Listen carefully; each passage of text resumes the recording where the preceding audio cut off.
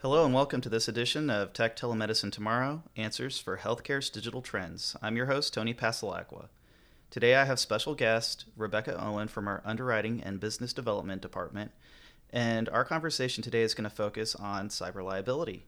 Rebecca, can you tell me a little bit about yourself? Sure, thanks for having me.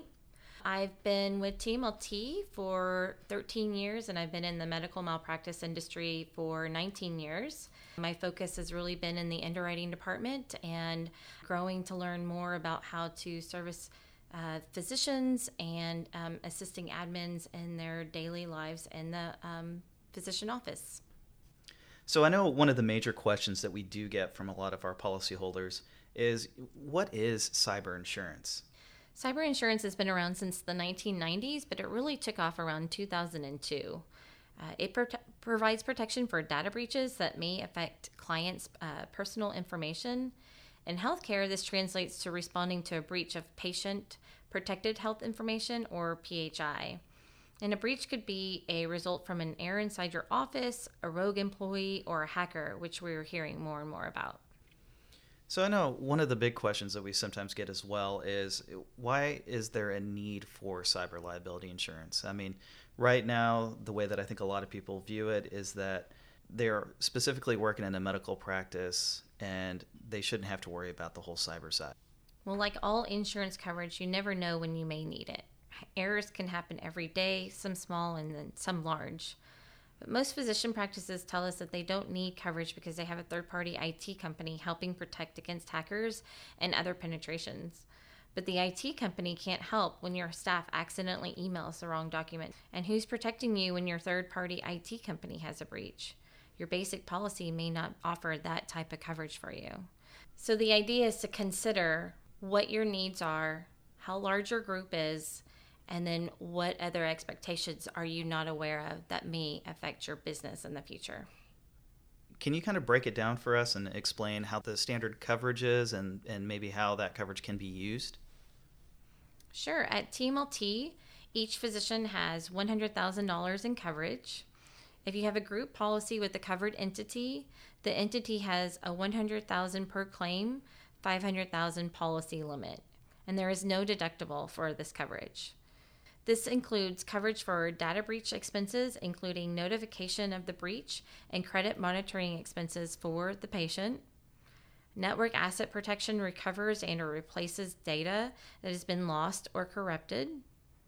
There's business income loss and interruption expenses as a result of a partial or total interruption from a breach. Cyber extortion and cyber terrorism is something we used to actually chuckle about, but ransomware is our number 2 cyber claim reason in healthcare.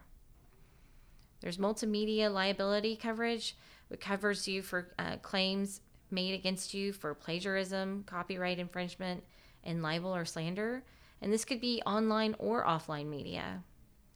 There's security and privacy liability, which covers you if a client reports a claim resulting from a breach that may have occurred. There's also brand guard coverage, which covers you for lost revenue as a result of an adverse media report, if it gets out to the media that you did have a security breach. And then there's PCI DSS coverage, which means the Payment Card Industry Data Security Standards, or Payment Care Company Rules. This coverage provides expenses and assessments and fines imposed by banks and credit card companies due to non-compliance with the PCI DSS. Wow, that sounds like that policy covers a lot of different areas. If someone was interested in doing a potential buy-up, can they do that? And if so, are there any types of, advantages with doing a buy-up? Yes, we do actually offer a higher limit of either $1 million, $2 million, or $3 million. These limits actually add up to so much more, so contact us to get additional information on how this works. But our higher limit policy also includes additional coverage for cybercrime, which includes phishing schemes and phone fraud, and dependent business interruption. This covers you when you're relying on another company to help you run your business. Some of you may recall that last year, Allscripts EMR had a ransomware attack, and it took months to get them back up and running. Several businesses were down for a long time with no access to their patient records. If you had dependent business interruption coverage, you could have filed a claim with us to help with the interruption expenses and income loss. So a really interesting fact for us is that the average hacker will sit on someone's computer system for about 265 days prior to anyone being aware of their presence on your system. So there's always that need that you may not actually know you need insurance until the actual event occurs. But in many instances, it's not that a hacker is going to get on your computer system and you're going to be blatantly aware that they're there. They're actually kind of sitting dormant for several months. Exactly. Rebecca, do you have any examples on the way that our policyholders are using this specific coverage? Sure. Our number one claim reported is negligence, so basic human error. For instance, a document that contains another person's PHI is accidentally emailed to the wrong person and violates HIPAA. This would be covered. There's also claims that have been reported because an employee received an email who they thought was their boss stating to send money to a vendor. Some of these emails look very convincing, but usually have some type of misspelling or error in them. It's usually not caught until after the money is sent and that the request was not legitimate. These phishing cases are not covered under the basic TMLT coverage. They are only covered in the buy-up policy. As stated previously, our number two claim is ransomware. The most important piece to note if you're attacked by a hacker is to not turn off your system completely.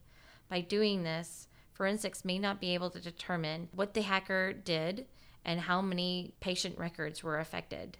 Our third most reported claim is rogue employees. So we understand that you hire somebody and you trust them to work in your practice, but there are some employees who will infiltrate your system and steal information. The more information they get, the more money they receive. This is a more and more common claim that we are hearing. Tony, do you have any response to rogue employees?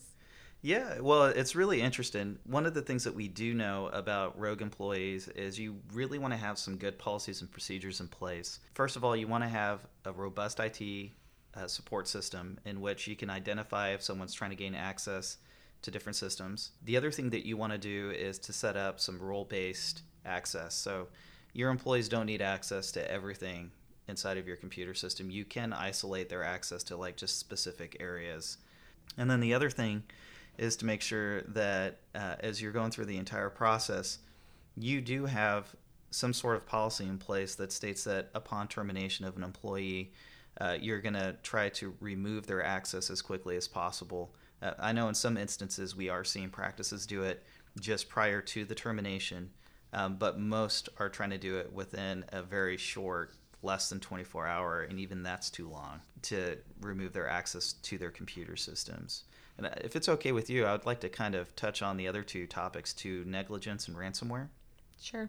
So the negligence side from the risk perspective, a lot of that can actually be focused on awareness training. So sometimes we find out that employees are not necessarily aware that they're actually causing some sort of negligence. They're maybe in a hurry. There's maybe no policies and procedures in place. And I think, Rebecca, you kind of nailed the nail on the head on that one when you said it could be a typo.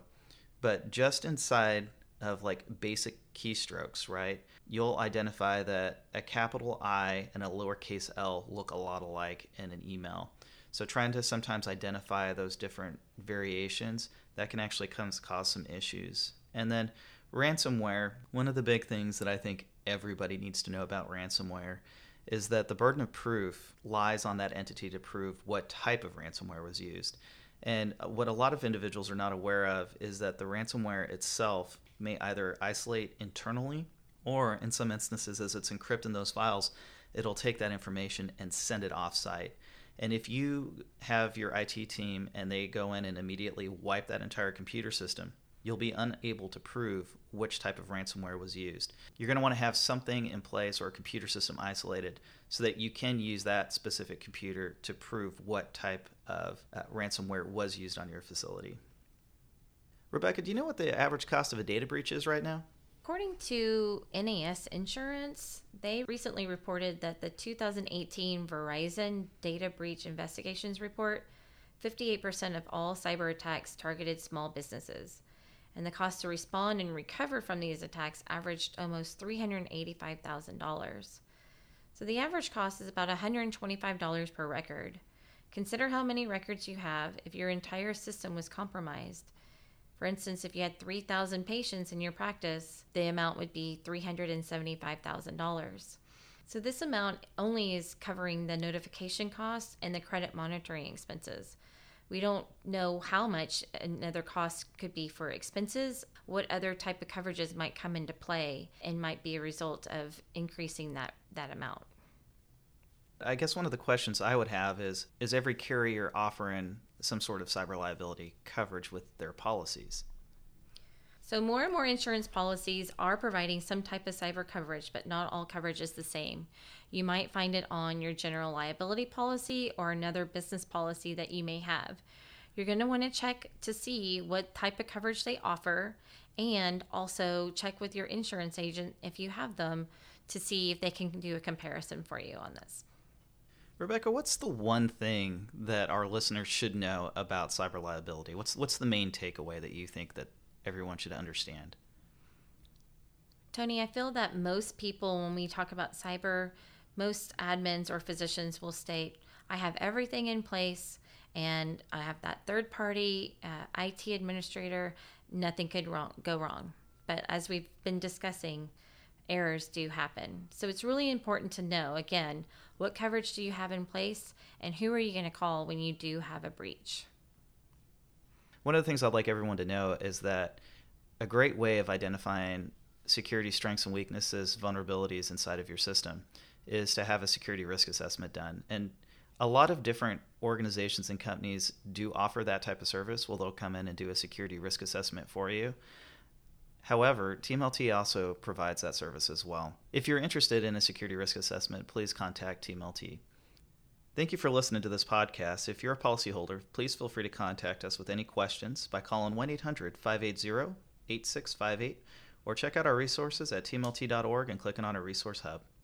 Thank you, Rebecca. Thank you.